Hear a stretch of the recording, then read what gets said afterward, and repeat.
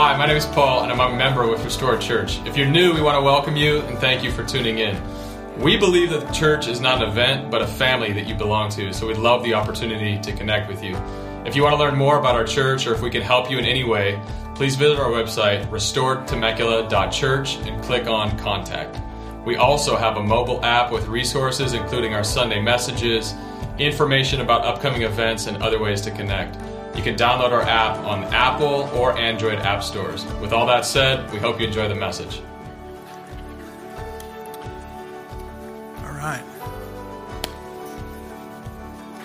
I love watching like 3/4 of the room leave when the children leave. I can't help but think like, as parents, you guys will understand what I'm about to say. Our role as parents is to train our children so that they can enter into the world filled with God's Spirit to bring about renewal in His kingdom. Like, they're not supposed to stay with us forever, right? And there's that part that, like, in me. I feel you, Dakota. But there's that part of me that's like, but I want them to stay with me forever, you know? But I don't. It's like, no, that's not the mandate that is parenthood. Or even like we're a family, right? But not even like aunties and uncles, that includes you too. But like I have these like, I don't know, like spiritual fantasies, guys, of training our children and watching them go and crying that they're going, but watching them go and be the men and the women that God has called them to be, and how much better the planet will be because of that. And so I have no idea why I just shared that with you, but it's in my heart right now, and I want that for them so bad. And I think it's going to take intentionality with us as a church family. Whether you are a biological parent or not, we have a responsibility as the family of God to disciple these children as we disciple each other. Cool with me? Great. All right. For those of you guys that are outside, so glad that you're here. Those of you guys inside, I'm excited about this morning. We are continuing on in our series that we've called Reset. And it's this, we're hitting the reset button as a church. After COVID-19 and 2020 and all that it was, and the turmoil, we're really kind of settling in as a church again. And we've asked ourselves these questions of like, who are we going to be moving forward? What kind of disciples are we going to be? What kind of a church are we going to be? And all that comes back to that single question, what are we devoted to? What are we devoted to as individuals? What are we devoted to as a community? And so if you have not listened back to the first message in this series, I encourage you to do that. I basically just kind of I shouldn't say laid the groundwork. I kind of covered an overview of where we're headed as a church. And we talked about how we're prioritizing our discipleship to Jesus. And here we have 2 strategies for that. 2.5 really. We're going to get into the half today. But gospel community, belonging to a body of believers. It's like these are the people that I followed Jesus with under the guidance of these pastors, pursuing the ways of Jesus in these specific ways. It's not an event, it's a people where the one another's of Scripture, the commands for the Christian, right? Love one another, pray for one another, admonish one another, encourage one another daily, all these things. Like, it's the environment where that takes place. It's part of the reason why God created you. It's a huge element of how He's sanctifying you, which that just means making you more like Jesus. The person that He created you to be, the uniqueness in who you are, that's one of the primary environments where that's going to take shape. So for those of you guys that are maybe like, find yourself in a season where you might be like frustrated with where things are at, you're like, man, I want to be doing this and I want to be in this place. Hear me. An environment where you're going to actually grow and develop into the man or the woman that God created you to be that looks a whole lot more like Jesus, without that element of deeply being known and loved, without the environment where you can practice those one another's and sharpen yourself spiritually. Not that you do the sharpening, the Spirit does the sharpening, but you're actually never going to walk in the things that God has for you. So I want to put that in front of you. We're not a church that like has gospel communities as though it's a program. No, we are a church of gospel communities. Huge thing, okay? Herrick already said, sign up. We would love to get you placed into a gospel community. And the second one's Sunday mornings. This time where we come together to deliver God praise. If you didn't listen to Herrick's message last week, I think he did a phenomenal job breaking down what gospel communities are, what they aren't, why we do them, all that stuff. Next week, so not today, next week I'm going to touch base on Sunday morning worship gatherings, why we do them, what they're for. Some of you have probably been in and around the church for a long time, and you might be a little shocked at some of the things that we talk about next week. That'll be next week, okay? Today is going to be a little bit different than normal. Today is going to be kind of like part sermon and part training. I even did a keynote, which is like a PowerPoint thing. I never do this. Okay, I'm not, you'll see how gifted my keynote skills are in just a moment, but today's going to be part sermon, kind of part training, different than what we usually do. And the reason for that is because a week from tomorrow's Monday. A week from tomorrow, that's Monday, April 26th, we're going to kick off our New Testament in 90 Days campaign. This is something that we're doing together as a church family where we're going to be journeying through the New Testament as individuals and as a community, right? In 90 days. Reading through the entire thing as a church because we want to devote ourselves as disciples, right? We desire to be disciples who fill our hearts and our minds and our mouths even with God's word. This is the God who uses his words to create stuff. His words are profound. They are truth. They are eternal life, the scriptures say. So this morning, we're going to get really practical, okay? We're going to talk about like this whole New Testament 90 days thing, what it is, this campaign, what it is, how it's going to work, and why we're even doing it. You with me? Cool. Great. You guys look tired this morning. Talk to me. There we go. Great. Awesome. Okay, so grab your Bible. Luke chapter 10 is going to be our primary passage. Give me some energy because I'm kind of tired and I need to feed off of you. Thank you. Dakota's with me, Mark was with me, and somebody else over here. Yeah, Lisa. Thank you guys. Thanks you for the three of you. All right. Luke chapter 10, while you're flipping there, I want to pray for our time. So will you join me? Father, I just want to thank you for this morning.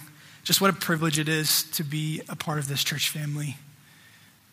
With you at the center, Jesus, like we are a collection of people like who get to even know you. It's bananas. It's crazy.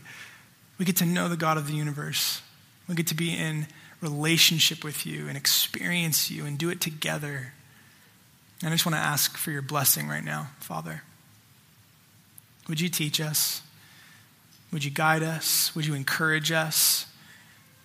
Would you make your grace come a little bit more alive in our hearts than it is maybe in this moment so we can experience freedom and really enjoy your word. I love you, Jesus. Amen. Okay, so Luke chapter 10, this is going to be our primary kind of passage this morning. Familiar story, but it's a good one. We're going to start in chapter 10, starting in verse 38, and I'll go through verse 42. While they were traveling, he, the he there is Jesus, entered a village. So get the picture, they're traveling. If you've ever, anybody watched The Chosen? Dude, is that like the best thing ever? I cry at least once every episode. Watch The Chosen, separate sermon. Watch The Chosen, it's amazing. Get the picture. You can even use the Chosen kind of visuals if you want to. While they're traveling, Jesus and his disciples, Jesus, entered a village, and a woman named Martha welcomed him into her home. She, Martha, had a sister named Mary, who also sat at the Lord's feet and was listening to what he said. Get the picture here. Verse 40, but Martha was distracted by her many tasks. Underline that, distracted by her many tasks. And she came up and asked, Lord, don't you care that my sister has left me to serve alone? So tell her to give me a hand. So you get the picture. Mary is at the feet of Jesus. Martha is doing all this stuff. She's distracted by her many tasks. And she's like, Lord, don't you care? I'm the only one working here. Tell Mary to give me a hand. Verse 41. The Lord answered her, Martha, Martha, you are worried and upset about many things. Underline that, worried and upset about many things. And then Jesus says this in verse 42, but one thing is necessary. Mary has made the right choice, and it will not be taken away from her. All right. This is like such an amazing passage of scripture. I wish I had way more time to kind of break this down, but I want you to see something here, okay? Two sisters, right? What are their names? Mary and Martha, very good. And they're operating very differently, aren't they? Did you catch it? Mary, it says in verse 39, Mary is sitting at Jesus' feet, and she is, listening to what he's saying. Now, Martha, on the other hand, verse 40, it says, we underline it, she's distracted by her many tasks. So in other words, she's busy. She is busy. This week, I decided, I was like, I'm going to go on a prayer walk right now. And so I left my house. I step out the door, and I'm just like, I do this regularly. I like to kind of walk when I pray and kind of process, and I'll pray for you. I'll pray for our gospel communities as a whole. I'll pray for our church. I'll pray for our kids. I'll pray for my family. I'll ask God for wisdom and insight and direction in my life, right? And so I step out of my house, and as I close the door behind me, I hear noise. And it's coming from my pocket. It's my phone, and it's going crazy. And so I grab my phone. If you're ever going to go on a prayer walk, can I make a recommendation? Don't ever take your phone. So I didn't think about it. My phone's going off. I grab my phone, and I just kind of start walking. And I have a bunch of messages. I had a lot of messages I hadn't replied to. And I was like, I'm just going to knock these out really quick, and then I'll start my prayer walk. And so I'm, texting, and all the things are happening, and the whole time I'm looking at my phone, and I'm just kind of walking, and, I'm doing my thing. And by the time I wrapped up my getting back to my messages, I was like a half a mile away from my house. So I had gone on this prayer walk, and I neither really engaged in prayer or the walk, really. I'm just kind of on autopilot. And I'm looking at my phone, and I totally missed my surroundings. I was on autopilot. Are you guys tracking with me? You ever done anything like this before? I was so busy with the messages on my phone that I didn't even experience the walk I was on. I didn't even engage in prayer. Hear me. When you're busy, when you're distracted by your many tasks, when you are busy, you miss what's happening around you. Your focus is elsewhere, right? I think about this with my girls, my daughters, and I find myself, they're growing up so fast, it's terrifying. They're getting taller and older, more beautiful in every way, and I find myself going especially in busier seasons, I feel like I'm missing their childhood. And it taps into this emotional side of me where I'm just oh God, stop growing, please. I'm missing it. And I don't want to miss their childhood. I want to soak it up. I want to enjoy them in all of their glory, as their dad. It's happening right in front of me, but I miss it when my focus is elsewhere, when I'm so busy. You tracking with me? Busyness can be dangerous, friends. Not just unfortunate, it can actually be really, really dangerous. Now, if you're an American, which I'm assuming everybody in the room probably is, you know that busyness is actually kind of celebrated in our culture. Dude, if you don't grind, you don't get the gig, you don't bring home the paycheck, you're not near as successful. Busyness is celebrated in our culture, friends. I have found myself in the past, people, so how are things going? Oh, busy. You ever do that? It's funny too, I'm starting to sense this pattern, not with everybody, but I'm starting to sense this pattern where it's busyness has almost become this form of subliminal importance, where it's I'm busy because I have a lot going on, which means I'm kind of important. I'm kind of a big deal.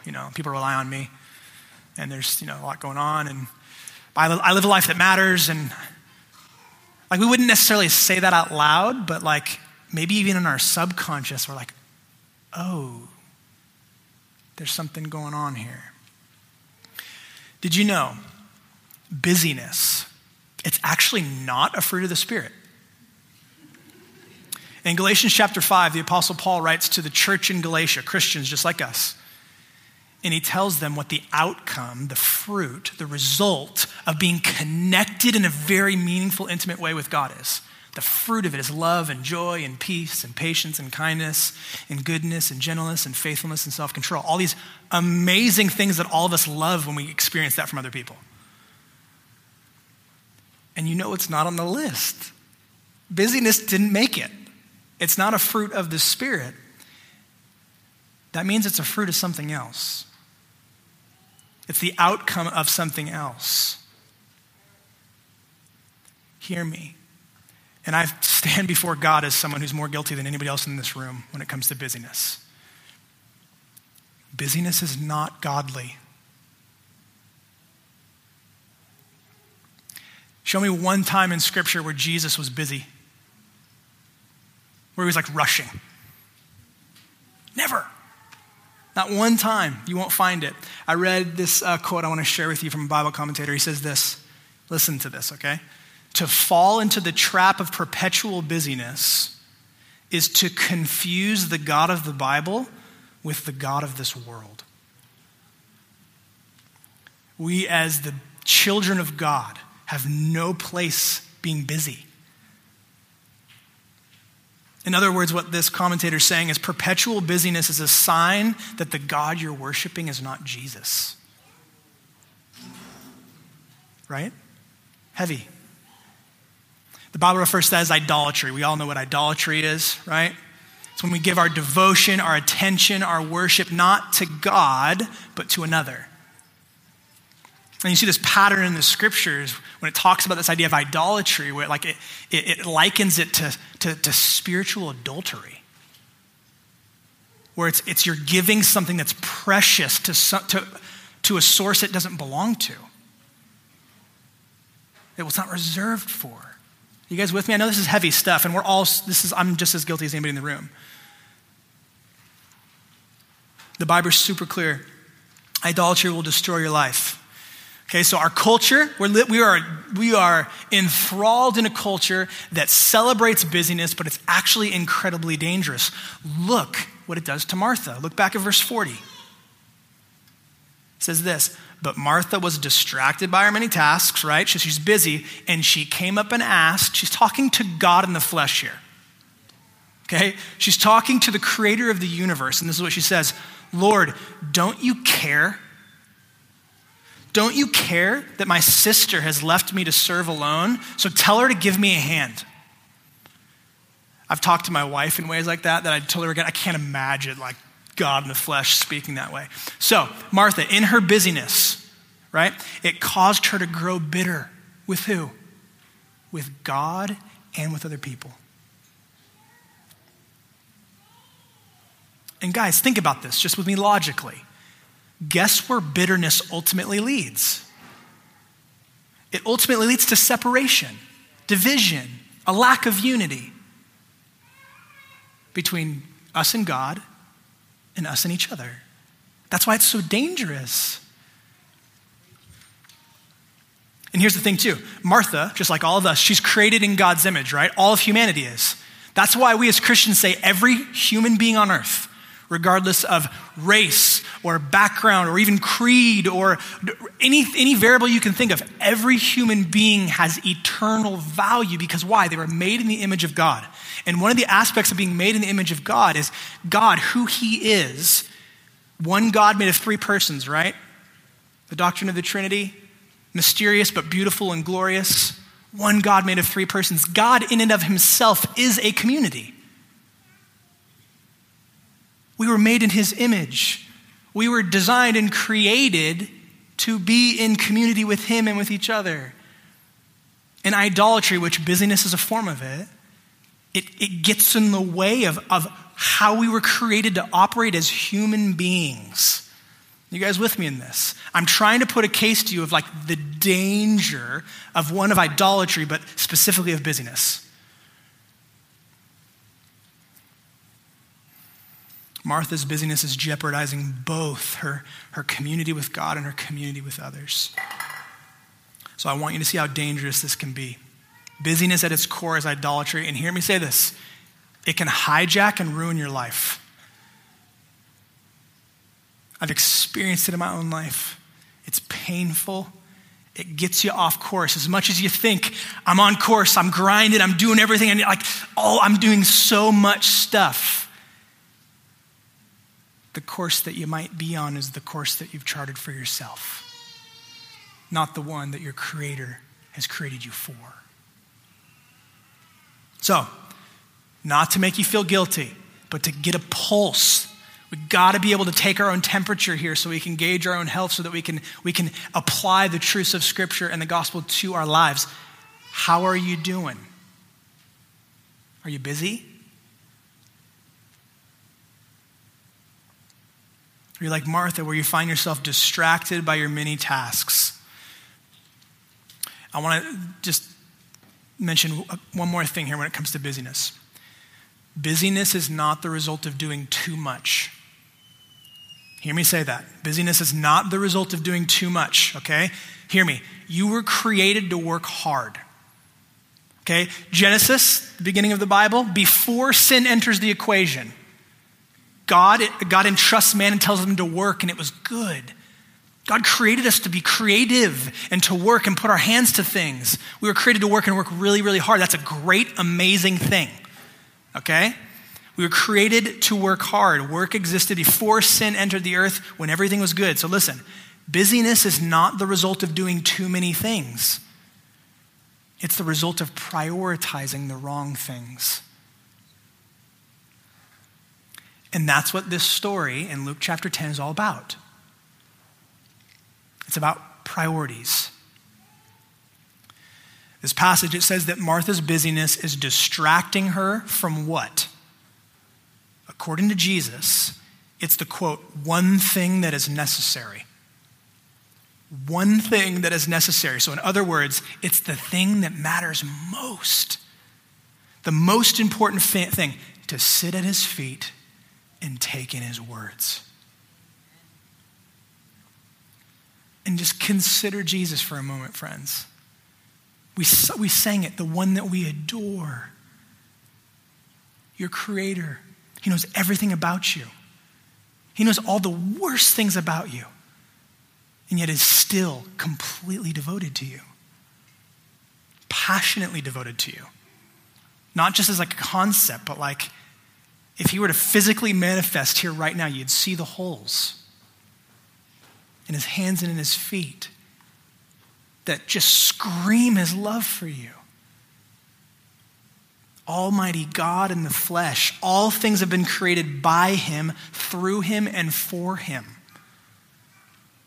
Like he's before all things, and by him all things hold together.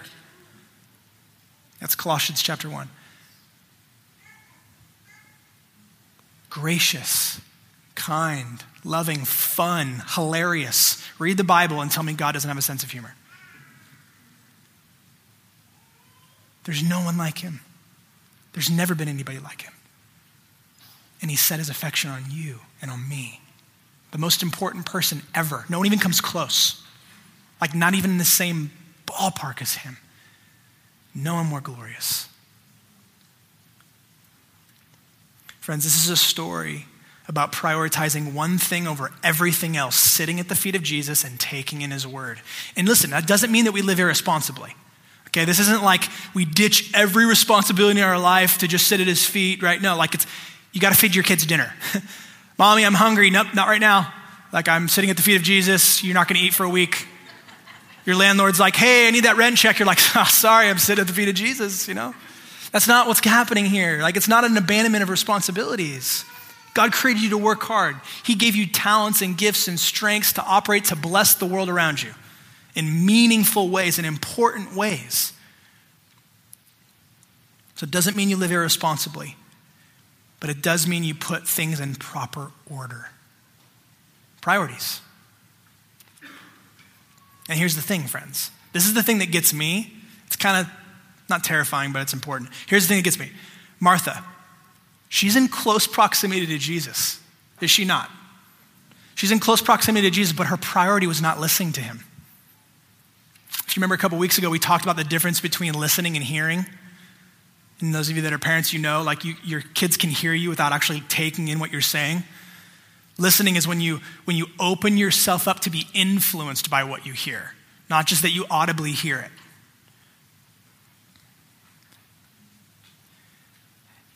And guys, hear me, okay? Pastorally, this weighs heavy on me. It weighs heavy on me, and here's why. Because I know, even just statistically, I know that there are some of you who are sitting here right now, you're living the same way that Martha is. You are in close proximity to Jesus. You are involved in Christian things, okay? But sitting at his feet, opening yourself up, taking in his words, it's not something that's made its way onto your calendar. It's not exactly a priority. With that said, I've set the table. This is exactly why we're doing this New Testament in 90 Days campaign. Okay? We're hitting the reset button as a church. Who are we going to be? What are our priorities in our life going to look like? What are we going to devote ourselves to? All of us will devote our lives, every moment of our life, to something and or someone. What are you? What am I? What are we going to give ourselves to?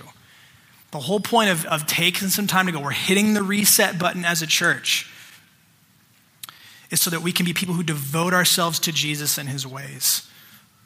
Reprioritizing our discipleship strategies, okay? So listen, if we're going to be healthy disciples, anybody in the room not want to be a healthy disciple? I'm covering my armpits because I'm sure they're sweaty. Who was I talking to earlier? It's like, dude, you're sweating. Jay, I don't have a clean undershirt, so it's going to sweat. Sorry. You have to deal with it when I raise my hands and you see the pit stains. But seriously, does anybody genuinely not care? I don't really care to be a healthy disciple of Jesus. If you're here, if that's here and you can honestly be like, yeah, I'm just kind of here checking things out. So glad that you're here. You're always welcome. There's a seat at the table for you always. But can we all agree? This is something that's important. Jesus is the center of all existence. We want to be healthy disciples. If we're going to be healthy disciples, being with God and taking in his word, it must become a priority. Not once a week or twice a week, but every day of your life, even if it means one verse. You don't have to be a Bible scholar, but you got to sit at his feet and know him. That's what it means to be a disciple, to be intimately related to God. Close, like a child to their parent. Okay, so here's what I want to do. I want to get super practical. All right, super practical. How's this campaign going to work? The New Testament together in 90 days. Most scientists, they agree that it takes somewhere between 30 and 40 days to develop a new habit. Okay? We had over a year of the world being crazy, and so many new habits got developed. Have any of you guys identified some unhealthy habits that you developed during the last year? Have you identified maybe some ones that were negatively impactful to your discipleship of Jesus, or negatively impactful to your relationship to the people around you, or your health spiritually, physically, mentally? Anybody? Or am I just the only one? No, all of us. It was crazy, okay? That's why we're hitting the reset button, why we're giving ourselves to this, to develop new habits, okay? Because our desire is that we would be people who develop a habit of sitting at Jesus' feet every single day and taking in his word. So, we put together a reading plan for us. And listen, I put it in order that I think is helpful. It's going to kind of be mixed up a little bit. It's not just going to be, start in Matthew and go Matthew, Mark, Luke, and John, go through all four Gospels and then go all the way through to Revelation. We will end with Revelation, yes, but I kind of put it together so that the Gospels would be spread out over the course of the entire New Testament. We're not going to start with Matthew. We're actually going to start with Mark, some things like that I think will be really, really helpful for some of you that haven't spent a ton of time in the Bible to be an on-ramp to really experiencing God as you do it. Okay?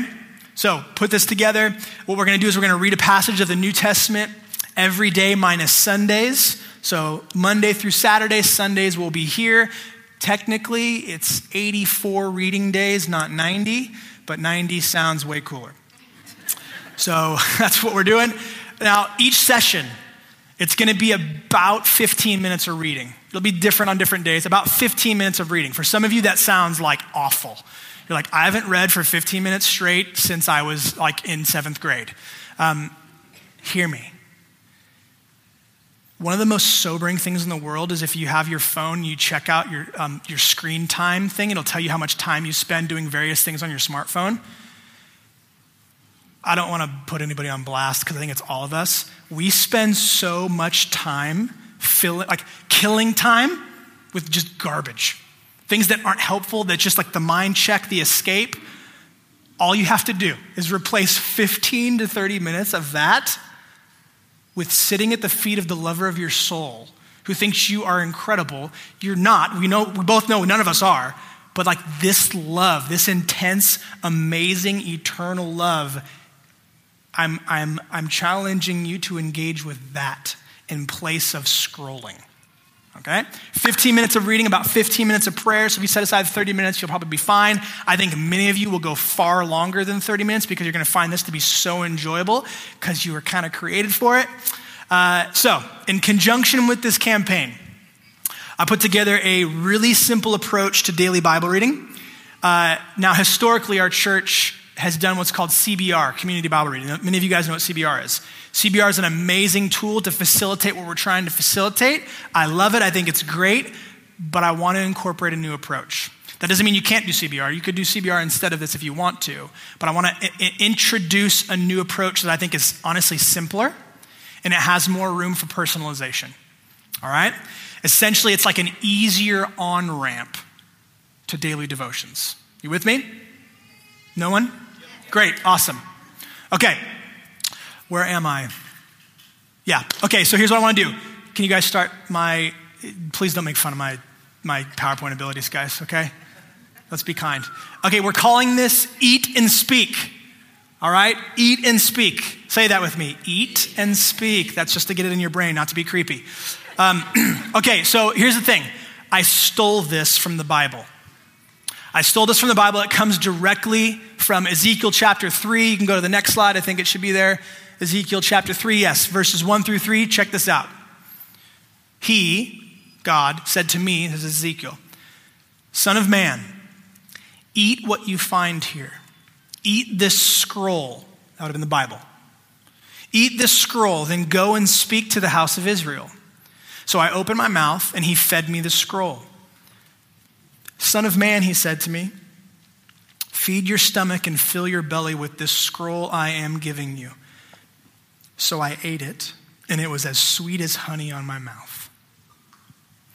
So this is a prophetic picture of feasting on Scripture, okay, of taking in God's word. That's our goal, to sit at Jesus' feet every day and to take in his word. Okay, I want to break this down. You can go to the next slide. Eat. It's an acronym, okay? It's obviously the picture that we see here in Ezekiel 3, but it's also an acronym. E is for examine, A is for abide, and T is for taste. That's what you're going to do when you read the Bible, okay? Let's break this down. Go ahead to the next one. Should be E. Yep, examine. Okay. You guys are doing great back there. Awesome. Okay, you can go to the next one. All right, so again, this comes straight from Ezekiel, right? He said to me, Son of man, eat what you find here. It's this idea of examining what the scriptures say. All right, you can go to the next one. So how does this work? This is what you're going to do. You're going to examine the passage. You're going to examine God. You're going to examine yourself, your heart, what's going on, what stands out.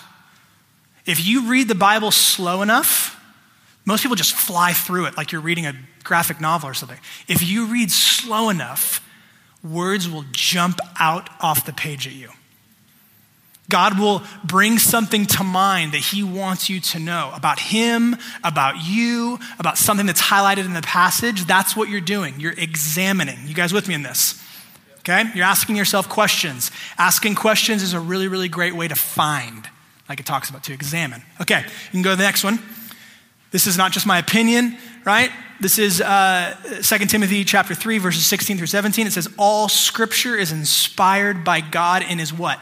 Useful to teach us what is true and to make us realize what is wrong in our lives. It corrects us when we are wrong and teaches us to do what's right. God uses it, I love this, to prepare and equip his people to do every good work. You want to walk in the fullness of who God created you to be?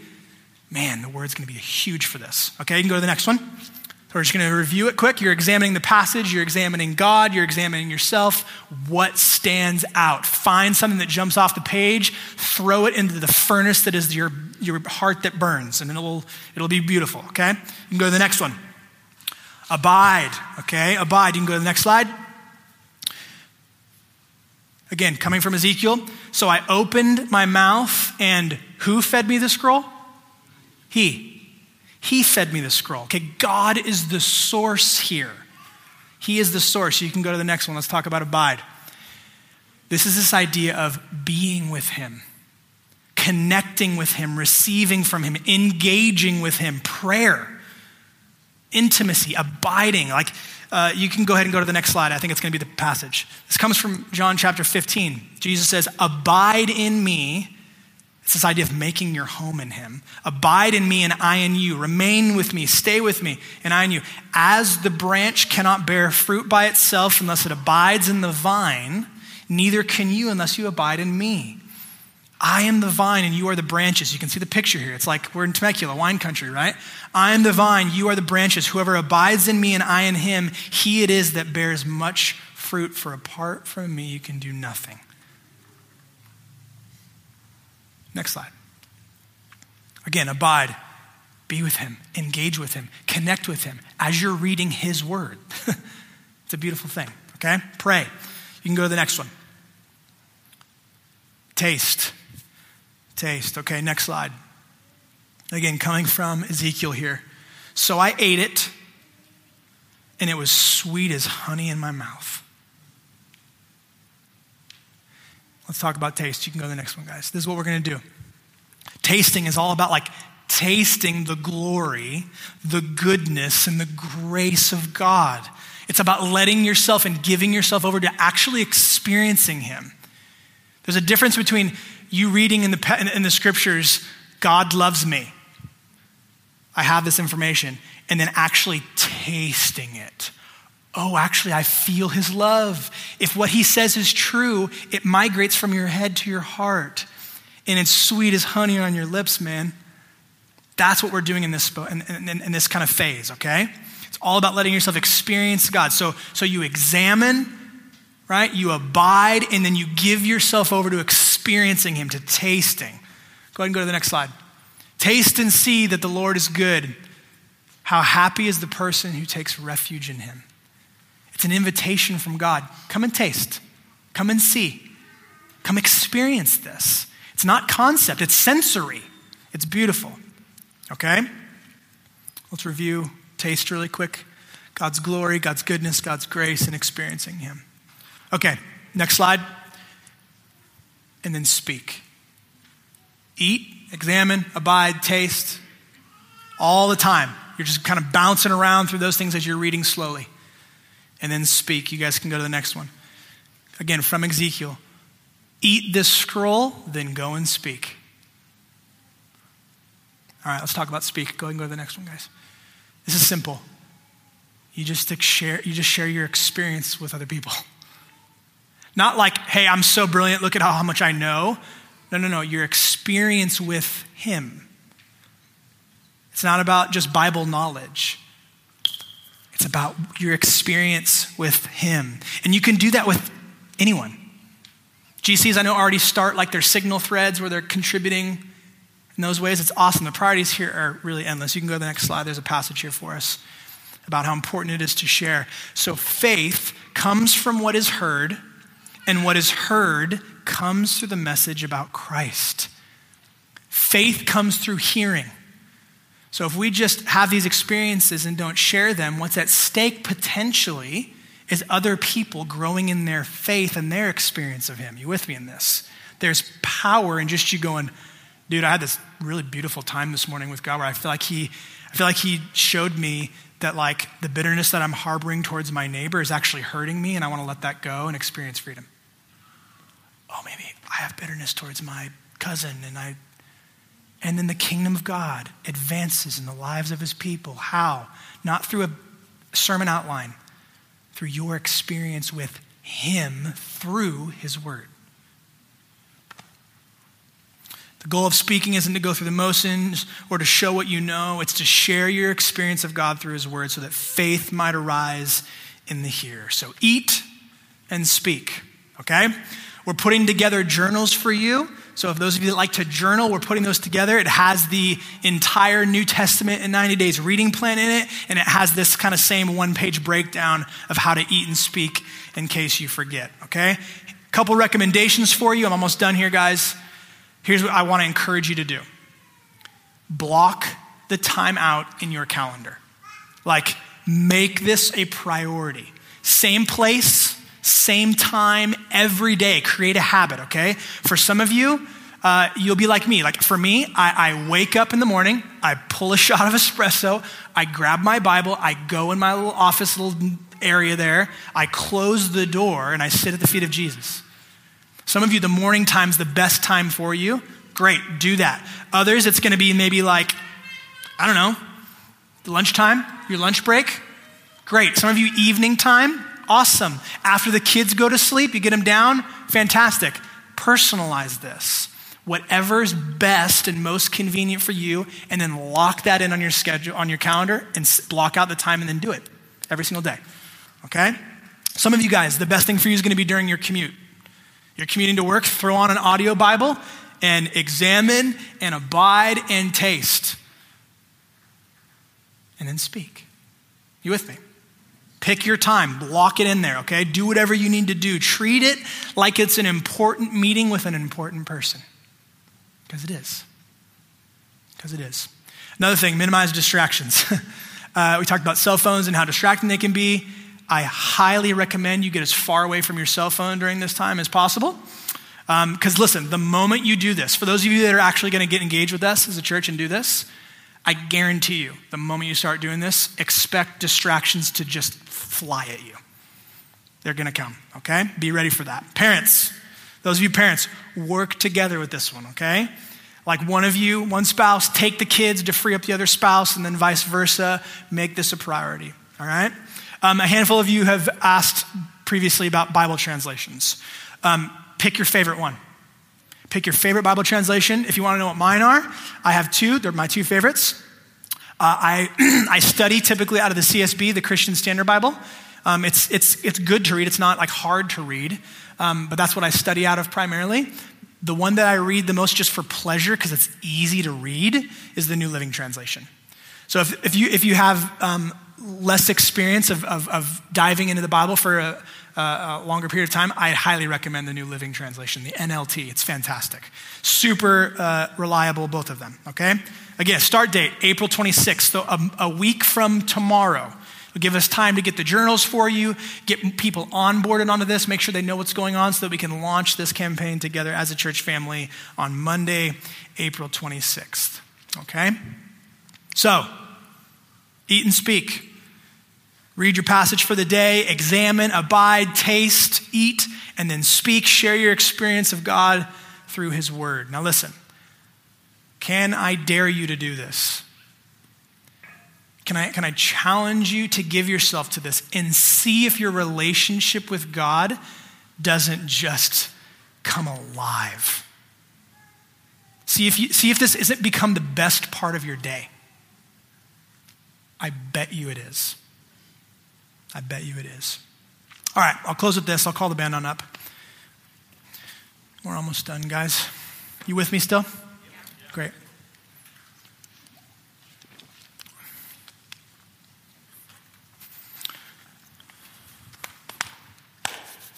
Okay, two sisters. Who were they? Mary and Martha, absolutely. Martha's too busy. She's too busy, and she missed out on the most important thing, Jesus says. Being with him and taking in his words. Her sister Mary was different. Mary was different. One of the things that I absolutely love about Mary is she shows up in Scripture 3 times. All in the New Testament, of course. She shows up in Scripture 3 times. And you know what? In all 3 times, you know where she is? She's at the feet of Jesus. her life is marked forever. Mary, yeah, that's the one who's always at the feet of Jesus.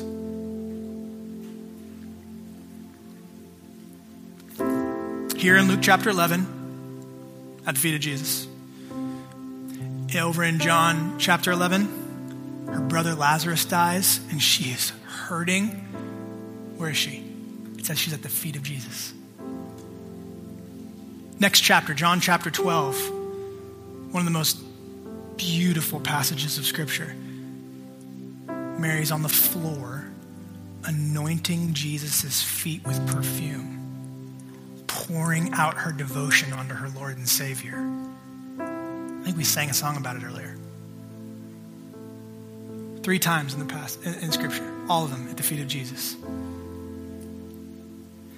Friends, listen to me. When a person sees Jesus clearly for who he truly is, for who he really, really is, as the gracious Savior.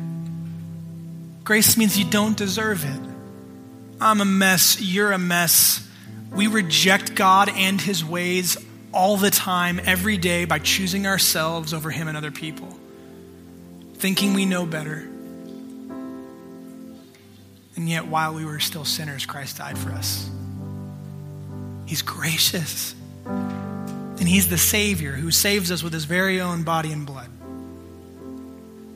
When we see him clearly as the gracious Savior, as the one whose love for you never runs out. It never goes away. There's nothing that you could do to get him to love you more, and there's nothing you could do to get him to love you less.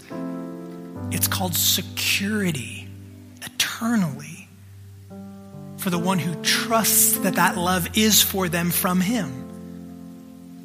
His love never runs out. When you see him clearly as the one who has the words of eternal life,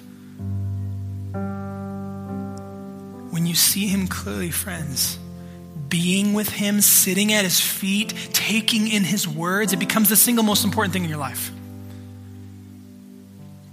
It's not duty, it's delight, because he's the one who delights in you. It's as important as eating or breathing, if you see him clearly.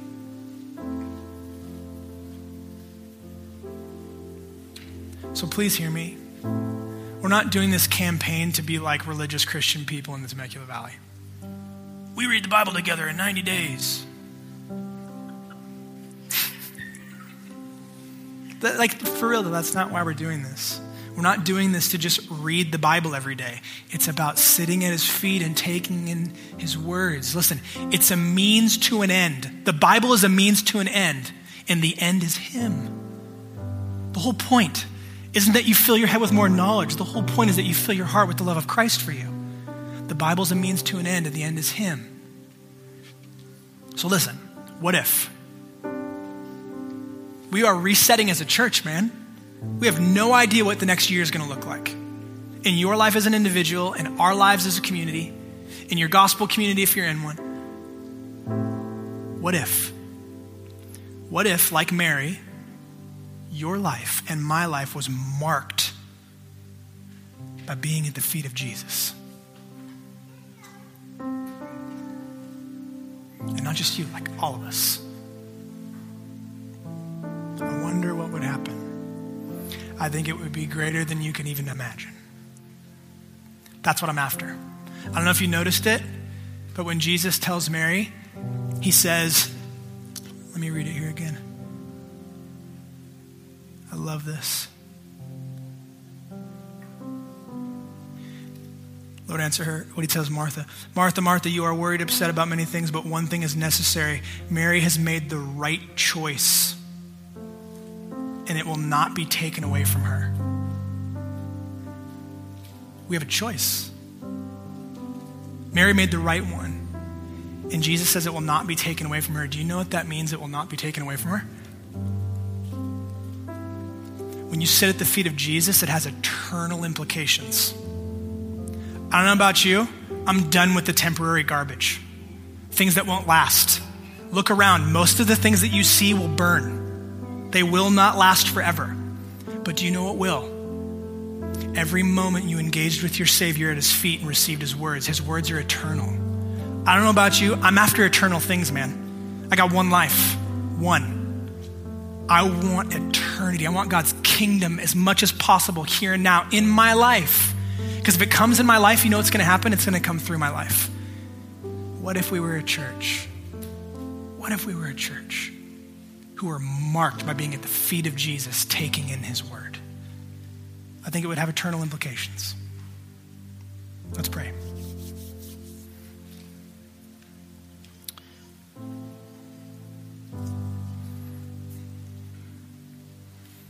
I just want to listen to the Spirit for a minute, and then I'll pray.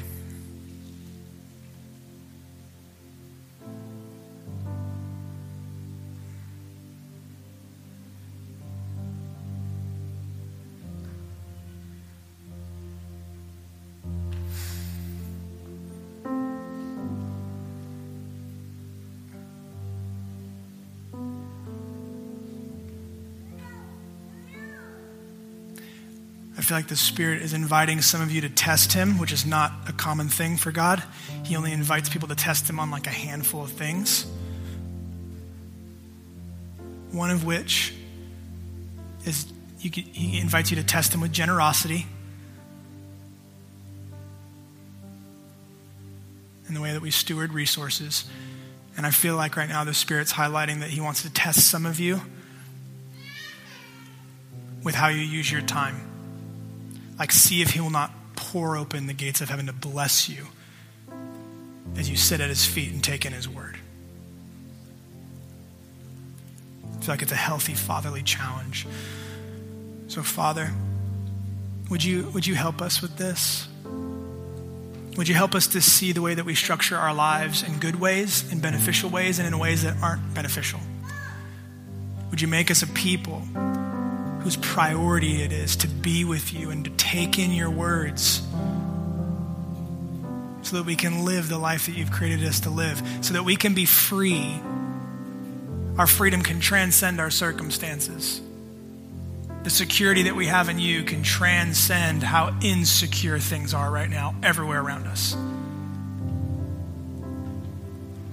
Our prayer is that you would fill our heart with the love that you have for us in Christ. And we'd be people so filled with joy, so filled with gratitude and thankfulness that we just keep coming back to your feet, coming back to the well that never runs dry for us. Thank you, Jesus. Make us into devoted disciples, please. Devoted to you and your ways and each other. Amen. That was such a fitting way to close. You are greater than it all. Just as an aside, I think as we're thinking through reading the Bible and making time in our calendar, for the parents in the room, I was eating in my chair, the Word, getting ready to do this, and I opened my eyes and my daughter was staring right at me with tissue up her nose. It was just a reminder, like, get ready. It's going to happen a lot as you try to read the Bible in your home, in your time. But it was beautiful. I got to look at her, and it was just a reminder of, like, we're his kids. And we can come however we are. Tissue up our nose, boogers out. I think it's just allergies, just to be clear. They've been bad this year. But we can come to him as kids. He'll never reject us. But that wasn't the point of actually what I wanted to share with you.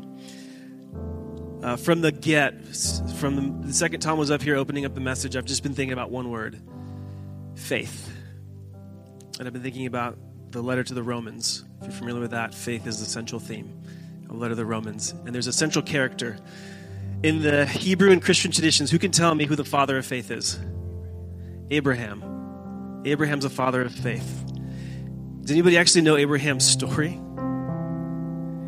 What's he actually like? Train wreck. Absolute and utter shambles of a life. He's a train wreck. I can't get into it. Tom's already preached. I can't do it. I want to, I'm not going to do it. he makes an utter mess of his life. He gets this incredible promise from God. What's the promise? A child. For what purpose? Just because he wants kids? To give, it's a new nation that's going to come and be born. And this nation is going to bless the entire world. God is going to restore the blessing of Eden, his presence, his power, his gifts. Him with his people is going to come through Abraham. And what does Abraham do after he gets those promises? He takes a woman who's not his wife. They can't get pregnant. They can't conceive right away. So he takes a woman who's not his wife, and they basically coerce her into producing a child. There are lots of words you can use for what that is. I'm not going to get into it right now. It's bad news. He lies about who his real wife is so that to cover his own skin. If you remember that with his wife Sarah, he's lying, he's scheming. And what's he called now? The father of faith. Let me read you some words. Don't worry about that pen. This is out of Romans. He, Abraham, did not waver in unbelief at God's promises, but was strengthened in his faith and gave glory to God because he was fully convinced that what God had promised he was also able to do. Therefore, it was credited to him as righteousness. And it's not written that it was credited to him for him alone, but for us. It will be credited to us who also believe in him who raised Jesus our Lord from the dead. He was delivered up for our trespasses and raised for our justification. And we just read about how Jesus, you were greater. Abraham was convinced of God's promises in a way that actually led him to a whole new way of life. No more lying, no more scheming, no more anxiously trying to secure things that God has promised to him by his own wisdom. He's no longer going to repeat the sin of Adam and Eve. And instead, what you have is an obedient faith. He's called the father of faith. And you know the story. If you know it, he sacrificed his own son, or he was willing to. He did everything else to get the son. He cheated. The only thing he didn't do was murder. And then all of a sudden, God says, give me your son back. And he was willing. He gave up all the scheming, all the lying. He was a new person. Why? What did we just sing? You are. He became convinced that you are greater than even the son that I gave up everything for. You guys get tracking with me? We need to become people who are fully convinced that what God has promised, he's also able to do. Faith, this is really dangerous in this area because there's so many churches and we're so churched. Faith is not intellectual assent to a body of doctrine. It's lived out trust. Lived out trust. You can have all the body of doctrine up here and it can profit you nothing if we're not actually living out this life of faith. As we give ourselves to the New Testament in 90 days, I believe God is calling us to become a people of faith. Not an intellectual faith, but an actual faith that comes from being convinced that what God has promised to us, he is fully able to deliver, and then a new way of life that he's calling us into. I'm going to pray for us. That's what I long for our church, and whoever wants that, man, it's for you. It's for you. Father, thank you that you are greater. You are greater. Jesus, you are greater than it all. Than the thing that we've wanted the most, whether that's a relationship, money, whatever, career, accolade, success. Like it was for Abraham, he found out you are greater and you're worth giving it all up. Worth giving up all of the busyness and all of the productivity just to sit at your feet. Not to say that we're not going to be productive, but that we're redefining productivity as being at your feet and having a life that flows out of a relationship with you. And that looks like love and obedience. No more scheming, no more lying, no more figuring stuff out on our own and using our own wisdom, but trusting you fully. That's what we want, Father. Would you do that in us? We love you, Father, and we thank you. And it's in your son's name we pray. Amen. Church, we love you. Enjoy your week. Be ready in 1 week to kick off this New Testament in 90 days, and we'll have more information for you. Love you.